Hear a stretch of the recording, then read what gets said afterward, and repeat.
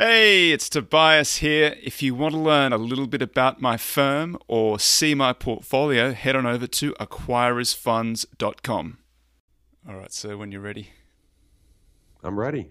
Hi, I'm Tobias Carlisle. This is the Acquirers Podcast. My special guest today is David Trainer, the founder and CEO of New Constructs. Companies use adjustments and accounting shenanigans to manage or manipulate their earnings, often to disguise the true economic picture of what's occurring in the company. New Constructs unpack those distortions to deliver the real economic reality of the company. We're going to talk to David about how New Constructs does that right after this. Tobias Carlisle is the founder and principal of Acquirers Funds. For regulatory reasons, he will not discuss any of the Acquirers Funds on this podcast. All opinions expressed by podcast participants are solely their own and do not reflect the opinions of Acquirers Funds or affiliates. For more information, visit acquirersfunds.com. How are you, David? I'm doing great. Nice to meet you. Nice to see you. Likewise.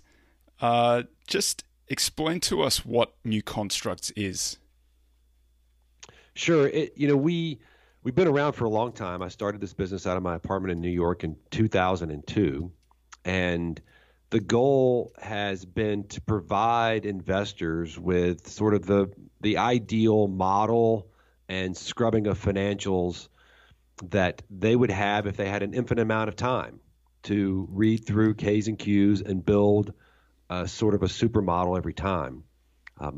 That was my job at Credit Suisse in the mid-'90s, and I was in charge of a sort of a global template that we integrated and implemented around the world with a small team. And but I saw that there were sort of real limitations to Excel, limitations to just time in terms of how long it takes to read a filing. And this was back, when we first started doing this. So when I first started doing this kind of work, Toby, like the annual reports were like maybe 20 or 30 pages long, and now they're 200 to 2,000. And so I was doing this at Credit Suisse, and it was tough work. And then lo and behold, the tech bubble comes along, and guess what? Frank Quattrone and his people are not reading 10Ks and 10Qs, right? You don't need to know what's in the 10K to sell e-greetings, or you don't want to know what's in them. Correct. You don't want people to be looking at those. And so I can tell a lot of funny stories about how that went, the intersection of what I was doing with those guys. But there's just sort of a lot of apathy around understanding fundamentals. And so it was clear to me that there really weren't a lot of people around willing to do this kind of work. And so really New Constructs was born out of this idea that I had right around 2001, 2002, that we need to get machines to do this kind of work because, number one, humans don't want to do it. Number two, it's very difficult to get any number of humans, small number, large number, to interpret filings and data in a consistent way, right, in a right way. When I'd seen, having built thousands of these models and done this work around the world, I'd seen that there really is one version of the truth. And it takes a multi-sector view. When you get caught up too much in the accounting idiosyncrasies between companies in a particular sector versus another sector, you sort of lose sight of what I like to call sort of the immutable underlying economics. And the underlying economics that are consistent across all companies and all sectors are this notion of, hey, there's a certain amount of cash flow relative to a certain amount of capital that's gone into a business. And whether you're in the business of insurance or selling widgets or providing consulting services, that concept applies. And so it's through that lens that we view all accounting data. And when you break it down that simply, well, the job, you really can get to one version of the truth. It just takes a lot of really focused brain power and which we augment with technology. And that's a really long answer. I'm going to stop there. Well, I want to come back to the process and how you use the machine learning, but I just wanted to discuss. You did some research. You partnered with Harvard, MIT to do some research to quantify the impact of the earnings manipulations or the distortions. It probably doesn't rise to manipulations. It's just the management of earnings. And so what were the key findings of that research? Well, first of all, I do need to be clear that we did not partner. I know this is details, but my colleagues there at Harvard Business School and MIT Sloan are very particular about the fact that it was a completely and totally independent exercise. They came to me with a problem. People didn't want to take their class anymore with respect to understanding fundamentals and footnotes. And I said, well, why? He said, well, because they don't think that fundamentals matter. And I said, you know what? They're right. Most people on Wall Street don't think fundamentals matter. Is that a cyclical thing, or is that a trend over time? Is that a market high kind of thing? I wish I had the answer to that question. What have you seen over the last 20 years or so? The cycle's moved in one direction. There's been no cycle. People care less and less. And I remember talking to my old boss, Mobison, after the tech bubble when I was starting new constructs, kind of making sure that, hey, we're not going to be going straight back into a world like the one we'd experienced together in the tech bubble where nobody cared about footnotes. There was going to be a return to analytical rigor, which we sort of both were thinking, and that's never happened. And I think that we can go off on that for a while, but no, it's not happened. And that's why students at Harvard Business School didn't want to take the business analysis and valuation class. And I said, well, the students are right because it takes too much time and it's too much work for people to do this. But what if I told you there was technology that gave them the really good data that takes so much time to get for free, for the same price you get the bad stuff? And he said, well, that's interesting. And so, yes, they thought the technology was interesting. And the logical question that comes out of, hey, there's this new technology to do fundamental research for you is, well, does it produce data that's enough better to improve stock picking? Right. So I've got a few of the statistics here. You said that there's been an increase over the last 20 years, because that was the period of the study. There are 34% more adjustments over that period of time. And you say that, the study says that only 55 cents out of every dollar of adjustment is actually reflected in analyst valuations. Yeah, I mean, that's why the paper, is saying that it's an increasingly material issue and that markets are inefficient because this data is not taken into account because too few people read footnotes. It's not a surprise, right, to you and me. We're like, I don't know many people who read footnotes. And our competitors, typically their data collection process is to employ thousands of people in a third world country. And I always like to say, English is hard enough as a second language. Try footnotes English, right?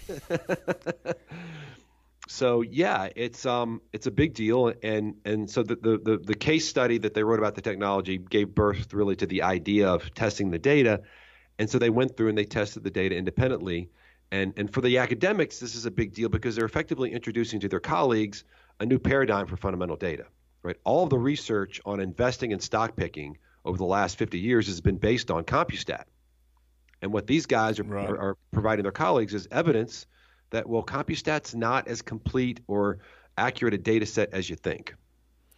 Is it that the CompuStat is accurately reporting what is being reported by the companies themselves? It's just that is not a reflection of the economic reality of the companies because they're able to game on a quarterly basis? It depends on what you expect. I mean, CompuStat is in the business of collecting financial data, so you expect them to collect all the data that they should. And what the study finds is that not only is CompuStat not collecting data from the footnotes that they ought to, but they are miscategorizing or missing, about one in every 4 or 5 items on the income statement. So, I mean, for me, the takeaway, Toby, is that what we have been unwilling to recognize is a level of sophistication required to analyze financial statements, and scaling that expertise has been sort of an impossibly big hurdle for people up until this point. And I think this paper proves that New Constructs has successfully met that challenge. Well, one of the things that I think that the upshot of what they said was that if you're long and short, the most so short the most manipulated, long the least manipulated, that or the ones that had the least adjustments. That was 54 bips of outperformance per month, which is 6.5% over the course of a year, which is very material. If you can't beat the market, that's a big margin to help you get there. The last thing that they said that I thought was particularly interesting is that the earnings for the S&P 500 were distorted by 22% on average last year, which is material. Yeah, I mean, this is a serious deal. I mean, the other thing that the paper shows that the statistics show that there's significant bias in terms of the number of hidden items in core earnings around near beats and meets of earnings. So effectively, the paper is showing that managers intentionally bury stuff so that they can manipulate earnings, and it's a large amount. I mean, if CompuStat's missing 45 cents on every dollar, 22% is kind of a lot of some stuff ends up netting out, Toby. That's why that number's a little bit lower. I see. The last thing in the paper that I thought was interesting was that it's the highest, the most amount of adjustments that we've seen since 2000. That's why I asked you before if this is a cyclical thing, if this is something you see sort of closer to market peaks. You're right. And I misunderstood your question. I thought the question was, is it a cyclical thing that people don't pay attention to footnotes? And I'm guessing that's going in one direction. Correct. And with our technology, they never have to. The level of distortion is cyclical, we have found, and we have looking at the S&P and the overall market in general, the level of distortion that we are seeing as of the third quarter of 2019 is that it's not been this high since right before the financial market crisis and the tech bubble. So that's kind of an interesting. I just wanted to ask you about this. Is sort of a bit of a non sequitur, but when you were talking about earnings adjustments, I thought of Neutron, Jack, and General Electric. Did you ever spend any time with those? Because they were famous for almost beating or just beating or meeting expectations every quarter. Was that something that you ever looked at? Yeah, in fact, we wrote a long report on GE about a year or two. Let me look it up exactly when we wrote this report, predicting that GE was going to see a potentially very large. We wrote on April 6, 2016. We said that we think that that the implied share price of GE was closer to $18 a share because of how overvalued the company looked relative to its return on invested capital. And when GE ended up crashing, I guess a year and a half or so ago, it got right back around to about that level. Right. And so what we found is that, too much of the street was buying in to the pro forma core earnings number when you took a look at the underlying economics, that the stock was significantly overvalued. And, I have people ask me all the time when we bring up these kinds of situations, okay, yeah, I see it, but when's it going to crack? Right. When will we see the reconciliation? And sometimes these disconnects persist for years, as they did with GE. It was always funny to me because when I was on Wall Street too, everyone loved Jack Welch. He was the man from the gut. Right. He was a good guy. I saw him admit on CNBC one time, he said it like this. He goes, they said, what's your secret to, doing so well with earnings all the time? And he said, well, I've got this little division called M&A. And whenever I need a penny here, a penny there, I just go to those guys and say, find me some unusual merger or gains or expenses or restructuring reserve gains, losses, that I can use. And I thought to myself, if that's not a dead giveaway that this is, a game, I don't know what is. But yeah, GE is a great example of where, for so long, the mentality of the street had so much bought into sort of this great GE thing. when really the emperor had no clothes, and it took a long time for the market to figure. Right. So what's the process at New Constructs? You have this machine learning process that goes through the notes, and then there's a human being looks at it. Is that how it happens? That's roughly it, right? And it's built on the most important thing to think about here is like how long it took us to get to that point. So I mentioned I started this business out of my apartment in 2002, and I spent about a year figuring out whether or not the technology to do what I wanted to do was possible. And the original technology was really just an application that combined the filing itself, because like traditionally you got to download a file and you look at the numbers and you type them into Excel. And every time you finish typing one number into Excel, all the intelligence that went into figuring out where you got it, what it means, and why you put it in that cell is gone. Right. And that was a real problem with me when I was at Credit Suisse, because occasionally, we'd make mistakes or counting methodologies would change, and we need to change data.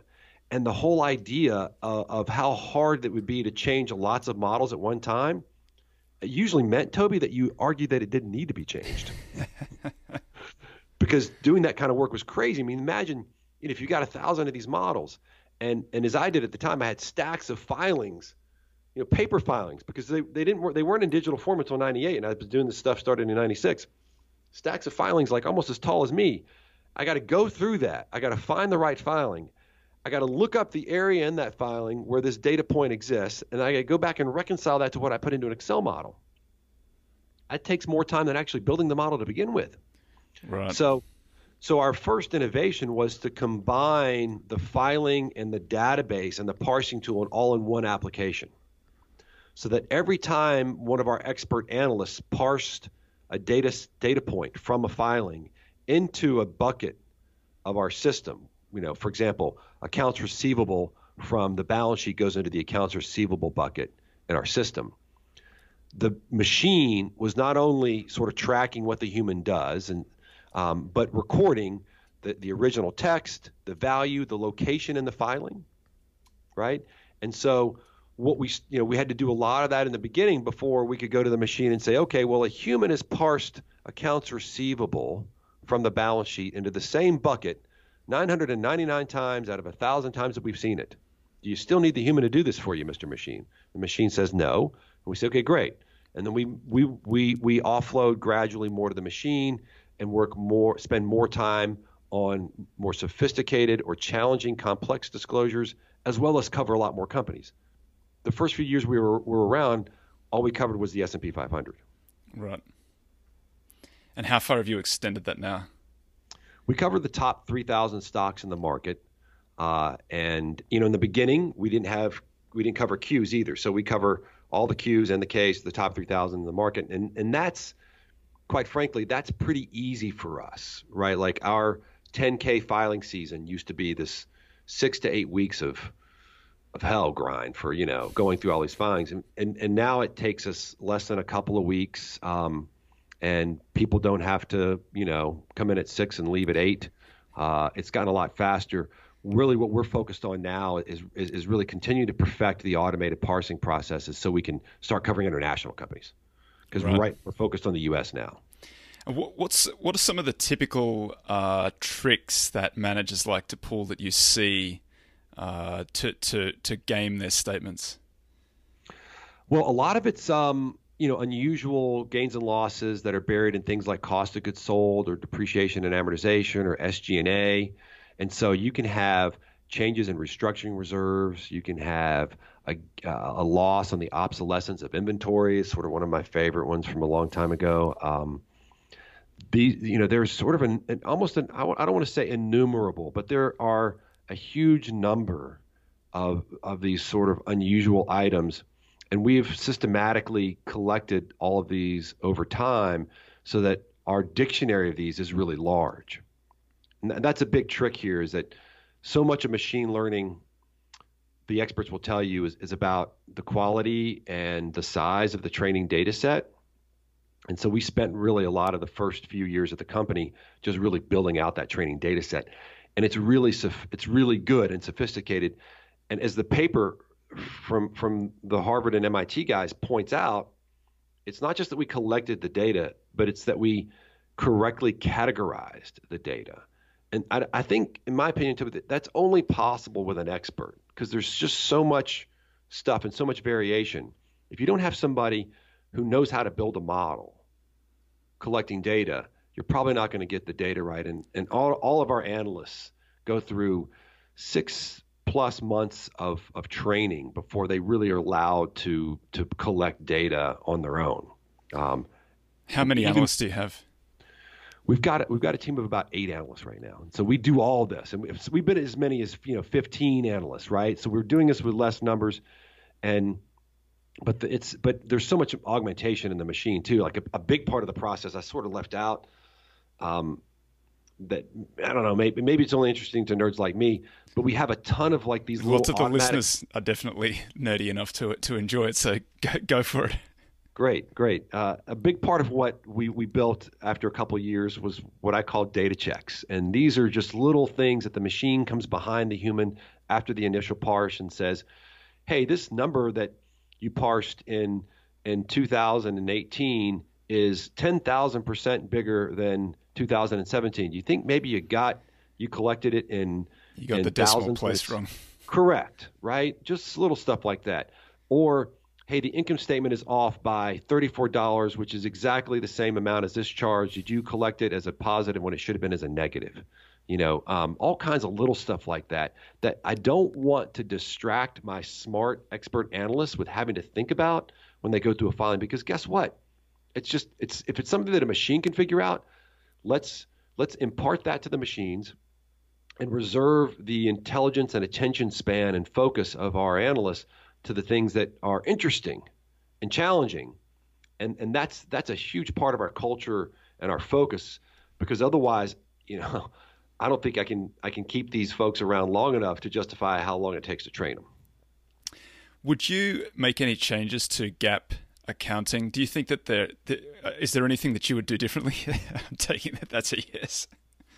Oh yeah, I spent 5 years on FASB's Investor Advisory Committee, and it gave me a real appreciation for the depth of thought and effort that the board puts into accounting rules, the level of complexity and the challenges of changing and dealing with these things across so many companies. And it's something I sympathize with, because it's a lot of what New Constructs does, right? We're trying to create a one version of the truth, measure profitability, return on invested capital is what we call that, and what I referred to before is cash flow from the business relative to the capital in the business. It's a really hard thing to do, and so. Yes, the challenge with the accounting experts that you have at FASB is that they're not investors, and their history, if you look through it, that group of folks was for a long time sponsored entirely by corporate America. Right. So there's some conflicts there. Now they're not anymore, but the culture's still evolving, and so I spent a lot of time really championing the investor perspective. Because every time that FASB says, oh, here's something we can fix, and they go to corporate America, and corporate America says, oh, no, we can't do that. It's too expensive. And I'm like, of course they're going to say that. They don't want it to be there. And corporate America, sometimes excuses are like, yeah, well, we can't do that. We don't have the data for that. And I always would say, okay, that's information too. And in particular, this excuse was around some additional derivative disclosures. And I told the FASB, I said, this is a very troubling response, because we need this information as investors to understand the relative risk involved in their derivative portfolio. So if the company's coming back with, we don't have that data, it's too expensive for us to pull that together, then that tells me they don't know what's going on in their derivative portfolio, which is, Warren Buffett has called these weapons of mass financial destruction. Seems to be a highly reckless and careless way of managing your business. So either they do have it and they're running their business right, in which case there's no real cost to sharing it, or they don't have it and they're not running their business right, in which case I need to know that too. And so, sorry, keep going. I'm rambling too much. The takeaway was I had to have that conversation a few too many times, to be honest. And And so, yeah, I'll pause there, but I can give you some real specifics on some recent accounting changes that are moving the needle in the wrong direction. Yeah, please. So there's this recent one with respect to unrealized gains and losses, and Warren Buffett has hammered on this one as well. And for a long time, FASB and the rules said unrealized gains and losses related to your investment portfolio will not flow through the income statement because, as we all know, especially quarter to quarter, asset prices fluctuate. Right. And the fluctuation of asset prices should not really affect someone's interpretation of the underlying economics of the business, especially if you're Intel or especially if you're Apple, when you've got a lot of cash on the balance sheet that's going to be inevitably moving because you got to put it in, you got to invest it. So that's the way it used to be. And all this would flow through to the balance sheet and show up in accumulated other comprehensive income, which would fluctuate a lot. And so we wouldn't have to make an adjustment for this in our NOPAT calculation, but we would pull out the accumulated OCI from invested capital so we could take the swings out of the denominator. But FASB recently changed the rules and said, no, we want all those unrealized gains and losses to flow through. That's great. Bad move. Who does that help to do it that way? Because I saw Buffett complain. I was at the AGM. I was at the Berkshire General Meeting, and it's something that he's mentioned a few times as distorting what they do. Who does that help to report them that way? I always ask that question too, Toby, because that is the question. Like, all right, somebody's benefiting from this, right? Somebody. I'm not really sure who. I mean, maybe I guess people who've got gains and want to be able to boost their numbers on that. Could be, look, I've been doing this for a long time. And I've seen a lot of efforts, to obfuscate performance over the years. And, generally what this rule does is just introduce more noise and generally undermine the quality of accounting data, which creates more room for misinformation, which is a big part of what most of Wall Street's trading operations are based on. I look at CNBC and Kramer, and these are propaganda misinformation machines based on a lot of subjectivity and misinformation, and that creates dislocations in asset prices that sophisticated trading shops prey on. I mean, that's their bread and butter. And so the more churn and the more blood you can throw into the water, the more those guys can make money.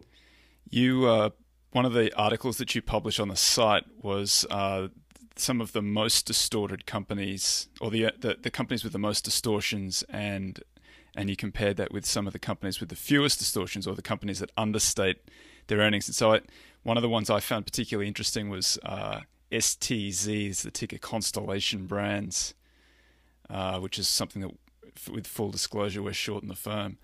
Are you able to go through how they're doing or what they're doing?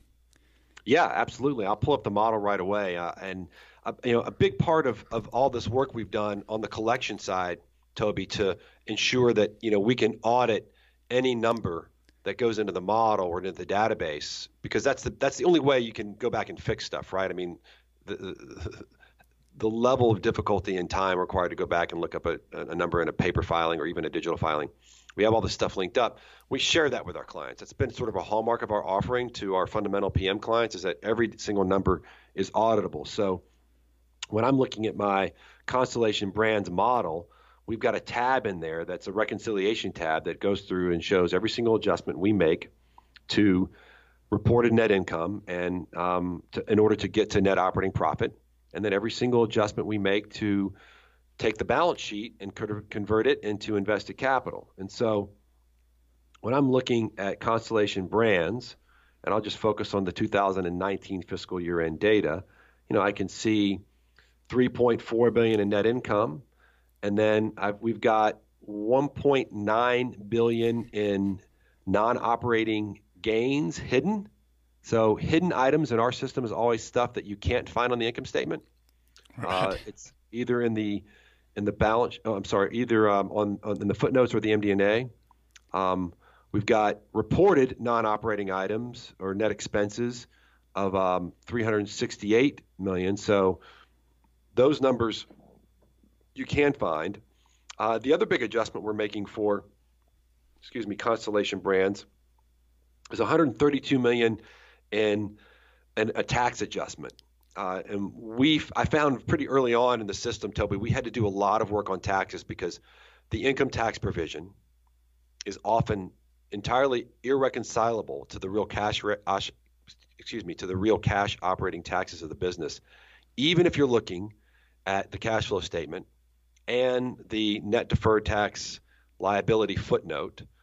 A lot of it is because of this magical item called the valuation allowance, which is something that fluctuates a lot around what the auditor's perspectives are on the likelihood of the company to pay taxes or to realize tax loss carryforwards. Anyway, it's highly subjective. I've never met anyone who could figure it out. And we spent a lot of time, and a lot of our models were broken in the beginning because we just, there's a lot of methodologies and a lot of the sort of famous books, the McKinsey book on how to calculate cash operating taxes, and we found that just broke down, Toby. It broke down the ability to get to a real cash operating earnings number by adjusting the income tax provision. Just doesn't work for some companies. So anyway, those are the adjustments. And if we wanted to go through and look in the footnotes or the filings to see where we found these income statement adjustments, so I've got this this awesome ability to go through and click on a tab in our filings or in our models that says marked up filings. And when I go there, it shows me the 2019 10K. It has a section for income statement adjustments. And in there, I've got a section for the hidden items. And I can click on 4.9 million flow through of inventory step up. And that we find on page 32, which is a footnote that shows some of the components of cost of goods sold. So we've got that item. We've got a loss on inventory write down. We've got other losses. We've got an impairment of intangible assets, restructuring and other strategic business development costs. These are all buried inside a cost of goods sold as broken out on page 32. We've also got an unrealized net gain on securities measured at fair value of $1.9 billion. Yeah, that's pretty material. Page 111. And we do the same thing for all of our balance sheet adjustments. So a lot of these things are just accounting arcana, but some of these is it just that some of this is judgment call and some of this is or is it that they are not necessarily in relation to Constellation Brands, just generally speaking, is it that they are trying to give a more positive view of the company than is actually the case? Without being able to ask management directly, it would be hearsay, and I can't always. I don't know the motivations of companies. I can tell you that having been looking at footnotes and doing this kind of work since 1996, I've found that there appears to be, at least in my opinion, a pretty clear attempt to obfuscate more than to disclose, and that experience was sort of confirmed with my experience on FASB when these companies make up these excuses as to why they couldn't disclose things that they needed to run their business.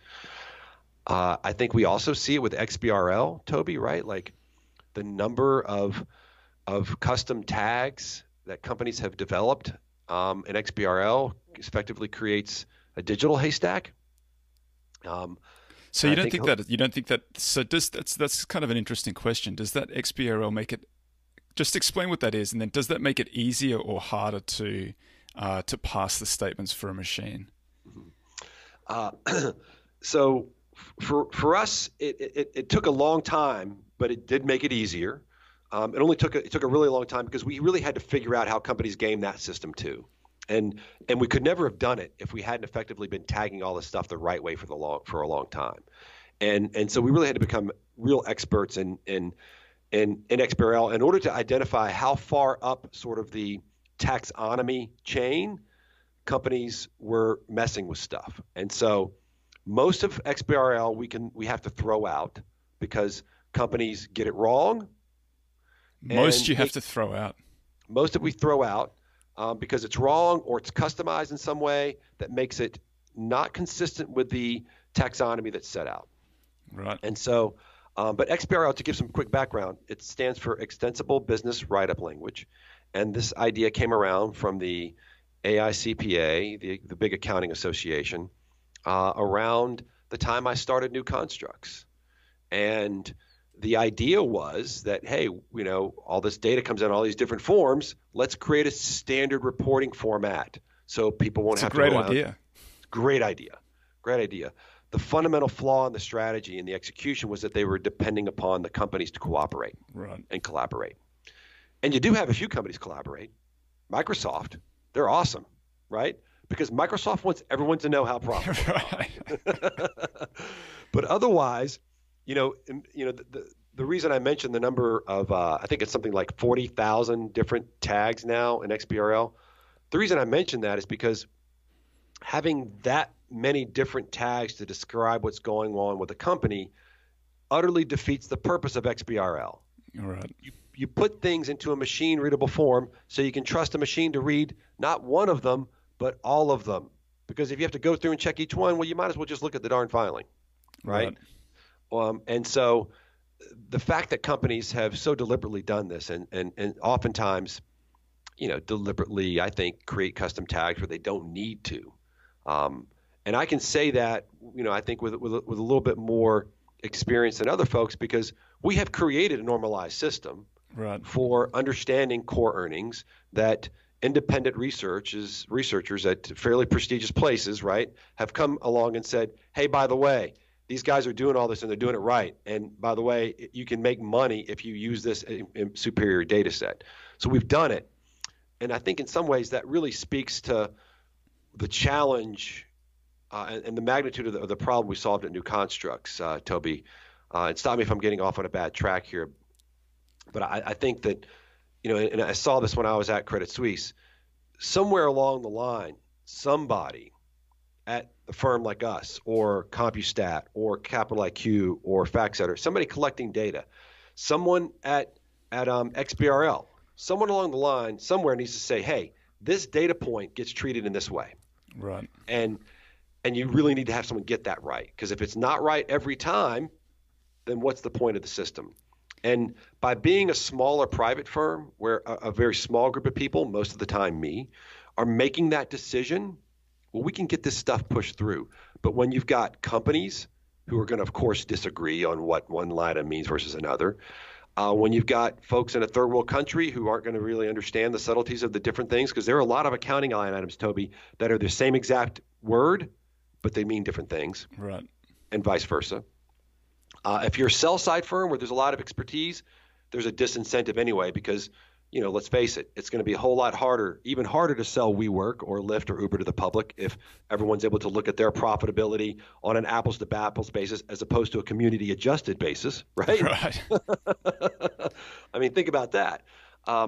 So the expertise to do this kind of work doesn't exist in a lot of places. It's different from the accounting expertise that the folks at FASB need because you really need to understand how an investor uses data. And it's got to be a streamlined decision-making process that can quickly apply to lots of companies. And just a lot of firms aren't set up for that.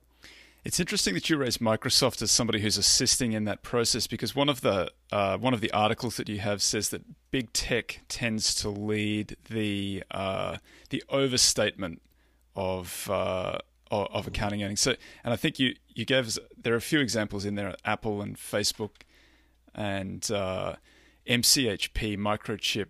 I forget the full name of that, but is that? Do you see? Does big tech tend to be one of the worst abusers? Is that what you found? It's interesting. Big tech is leading the decline in core earnings these days, but for a long time, big tech was carrying the majority of the load as well. Right. And so what we're really seeing is some reversion to the mean here. Apple in particular had an astronomically high return on invested capital, which I famously pointed out was going to decline and the stock price would decline with it, but I was way wrong about that. I was not wrong about the reversion to the mean of the return on invested capital. They were up in the 360% range. And, in a world where you've got open competition, that's just not going to last. Turns out it hasn't really mattered that much because it's happened slower, I think, than maybe I expected. But it's happening now. Facebook, same thing, because the regulators are, even where competition, in the case of Apple, they're just seeing more competition, right? Whether it's Huawei, whether it's Samsung, and we haven't really seen any breakthrough innovations in the iPhone in a long time. In some cases, they're just catching up with where Samsung already is. That's not to diminish the cash flow generating power of Apple. It's just that the returns, instead of being 360%, are now closer to 180%, and that means that the core profitability of the business is declining. It's still crazy profitable. Same is true with Facebook, and for a long time, those guys were meant. Those companies were the only meant that the tech sector was the only sector where we were seeing a consistent rise in earnings. Right. Because for the last few years, we've seen economic earnings for the overall market in decline, even though accounting earnings have been going up. And this is the first quarter where we have seen core earnings for the tech sector actually fall, and fall by more than any other sector as well. But the gap earnings don't look that way. The gap earnings are up for the tech sector. Oh yeah, that's right. It's an interesting. That crossover, I think, is very interesting, because that's possibly shows that some of the innovation is now coming in the accounting rather than the technology. Yeah, I mean, isn't that always the way it goes? I mean, I remember that's with Enron. For a while, they had a good business. When they ran out of a real business, they just turned to accounting. And I don't know if most people know this or not, but it's one of my favorite facts about Enron. But at the end, they employed more people in their risk management division than any other part of the business. And risk management's stated thesis or stated mission was to basically make accounting earnings look as good as they could, so that managers got paid. Yeah, that's fascinating. Just while we're talking tech, tell some Frank Quattrone.com stories. So, Frank was a little bit above my pay grade. So, he didn't make it to New York very often, which is where I was. He was Credit Suisse before he set up his own shop, right? Correct. And I was at Credit Suisse. So I was at Credit Suisse before, during, and after the tech bubble. And so, a couple funny stories. Like this product we had at Credit Suisse was called the Value Dynamics Framework, and effectively it meant everybody around the world was going to use this one version of the truth model that focused on return on invested capital. And I probably had 70 to 80% of all the analysts around the world on board with this. I'd been around Europe and Asia and taught people to do it, and had analysts doing a lot of the input on their own, and it was going great. And Mobison was running the morning call, and we pretty much didn't let people on the morning call if they didn't speak through those terms. They didn't talk about returns on capital, and they didn't talk about the expectations for future cash flows baked into stock prices. Didn't have to be the only thing they talked about, but they did need to check that box. And not everybody complied, but most people complied.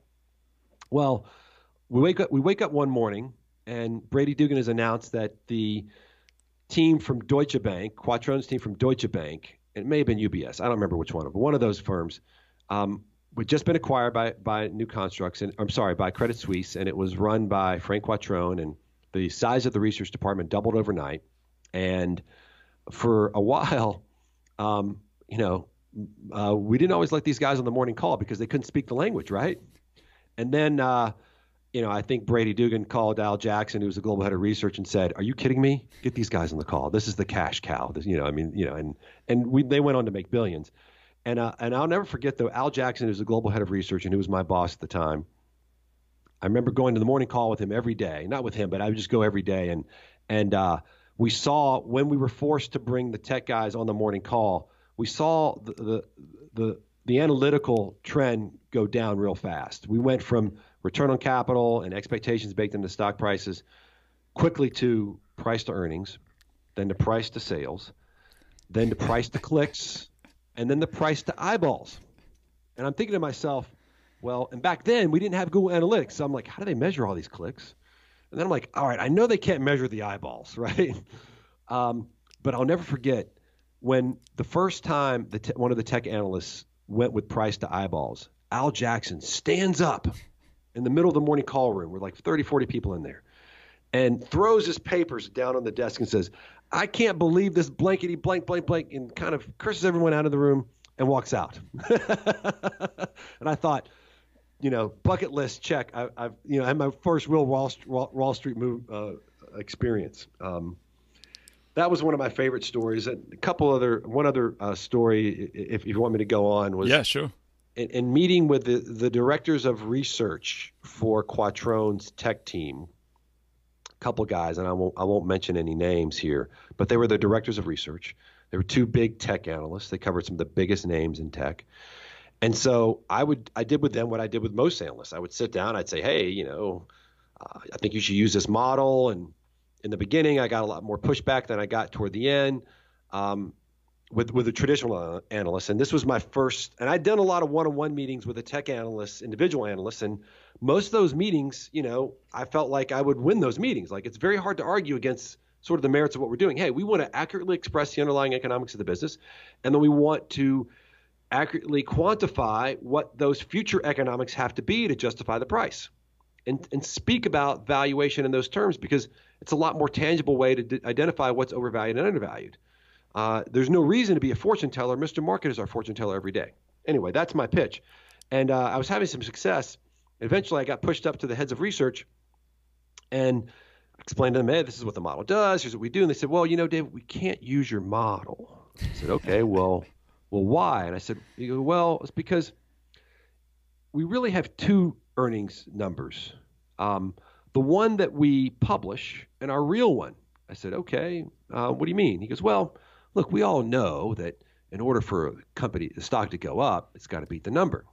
So for the stocks we have buy ratings on, our published earnings estimate is actually a lot lower when we think the earnings power is going to be. And I said, whoa, okay. And this was before anyone knew about the whisper number, right? Or that the whisper number was a well-known thing.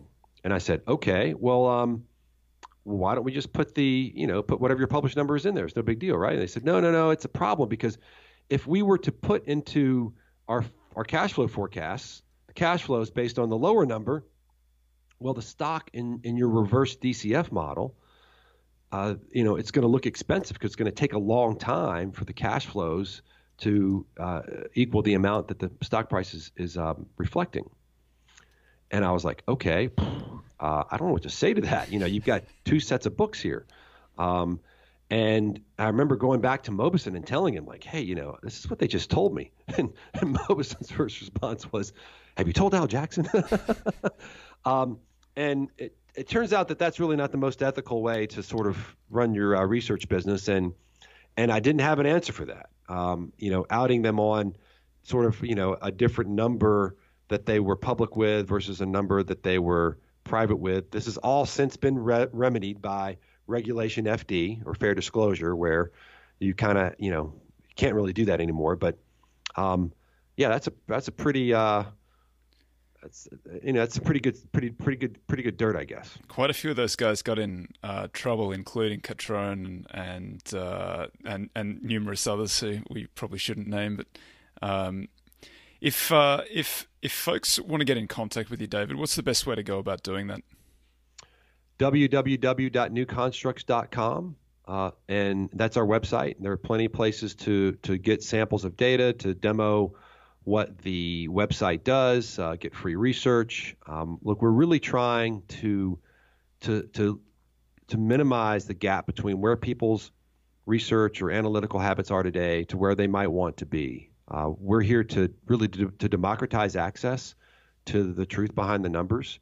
We think it makes the market more efficient. We think it improves the integrity of the capital markets. We think that raises standards of living for people here in the United States and worldwide, and we think it's the right thing to do. And we think that if it weren't New Constructs creating this technology to read footnotes, someone else would. At some point in time, we got to get machines to do it, because just like digging ditches, humans just don't want to do it. And we're not here to say, Toby, that fundamentals need to be 100% of your process, but we're just saying they don't have to be zero, right? Just like the Harvard Business School students. You don't have to ignore the real fundamentals. We're going to give it to you. Take it. And it doesn't have to be everything you do. And in fact, one of our first big partnerships was with Scottrade, and I was very candid with those guys on the beginning, like, hey, maybe this doesn't work for you because most of your clients focus on technicals. And they said, no, we want to try to give people more information. I said, well, that makes sense, because if you got a list of 10 great technical ideas, why not screen that against fundamentals? So you got 5 great ideas with good technicals and fundamentals. Have your cake and eat it too. So we do our best to try to make that as easy as possible for people. Yeah, I'm a believer. I've spent a lot of time doing it by hand, so I certainly I'm a subscriber to your service, and I certainly appreciate the numbers because I'm a believer in garbage in, garbage out. So the better the numbers are as they go into the model, the better the model should be. Well, I appreciate you saying that, and you're unique in that, Toby. I can't tell you how many managers I've met over the last 15 years who manage 50, 100 plus $1 billion who said to me, and this is quoted in the Harvard Business School case study, yeah, David, your data is probably better than what I'm using now, but as long as everyone else has the same bad data, I'm okay with that. and most of that I got before the ETFs came along, and so a part of the reason this paper from Harvard Business School and MIT Sloan is so important is that it's kind of pulling the sheet off the elephant in the room and saying, look, everybody, there's no reason to hide now. We know the data's better, and it's out there, and it's independently. It's not just David Traynor, New Construct saying it. It's Harvard Business School and MIT Sloan. So take advantage of it. Why not? Wisdom Tree is a new partner of ours, right? They're using it in their ETFs. And we've got, the business this paper's been very good for our business, and I think it's hopefully going to be very good for the markets in general. Well, that's great to hear. And on that note, David Traynor, New Constructs, thank you very much. Thank you, Toby. I had a great time.